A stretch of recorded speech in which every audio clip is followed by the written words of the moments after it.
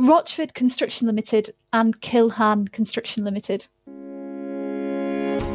This is Adjudicast, a weekly mini-series on the latest developments in adjudication, brought to you by the members of 39 Essex Chambers who specialise in construction law. Hi, I'm Melissa Shipley, a barrister specialising in construction law at 39 Essex Chambers. This week, I'm looking at the TCC's judgment in Rochford Construction Limited and Kilhan Construction Limited. So firstly, the facts. Kilhan made an application for payment, IPA 9, for about 1.4 million on the 20th of May 2019. It was for the period ending the 30th of April. Rochford didn't issue its interim payment notice, IPN 9, until the 23rd of October 2019. The dispute centred on the validity of IPN 9.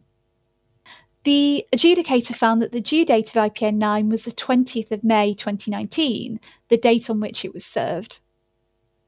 The final date for payment, he found, was 30 days from that due date. As neither a payment notice nor a pay less notice had been served within the required timeframes, IPA 9 was owing by default. Rochford brought Part 8 proceedings. There were two main issues. When did applications for payment have to be made? And what was the final date for payment? By way of recap, the legal background to both of those issues was that the provisions of the Scheme for Construction Contracts are only implied to the extent that such implication is necessary to achieve what's required under the Act. And that was a point that was underlined by the Court of Appeal in Bennett Construction Limited and CMC MBS Limited. In relation to the first issue, when did applications for payment have to be made? The contract stated, application date end of month, commercial valuations monthly as per attached payment schedule end of month. Unfortunately, there was no attached payment schedule. Rochford submitted that there was a clear requirement in the subcontract that the application for payment must be made on the last day of each month. The court disagreed. The words end of month related to the period for the application, i.e. the valuation date, and did not act as a condition precedent to the entitlement to make a claim for the period. Apart from the end of month argument, it was not argued that the parties had agreed a due date. Therefore, paragraph 4 of the scheme kicked in. And that provides, just a very quick recap, that the payment will become due on whichever of two dates occurs later, the expiry of 7 days from the relevant period, or the making of a claim by the payee. On the facts, therefore, the court agreed with the adjudicator's decision that the due date was the 20th of May 2019, the date the application was made.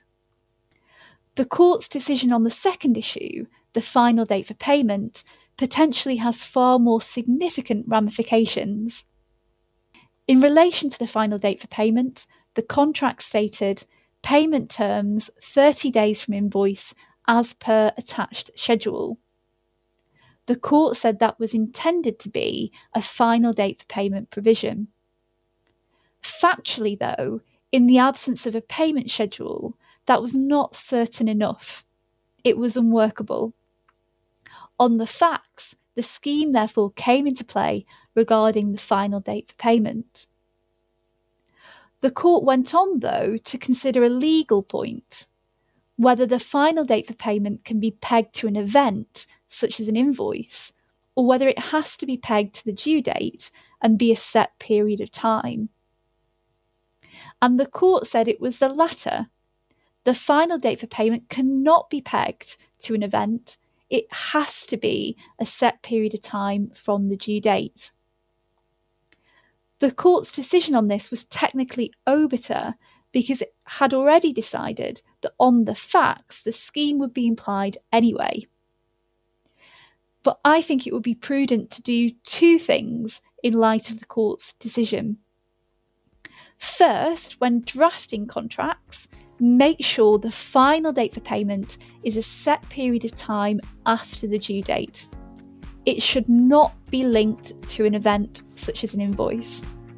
And secondly, if the final date for payment in an existing contract is linked to an event, then it would be prudent to consider when the final date for payment would be if the scheme was implied, and how that affects when any payless notice should be served.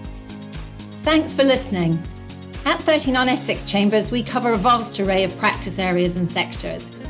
You can find out more about our expertise and our barristers at 39essex.com, where you can also see our extensive catalogue of articles, podcasts and webinars.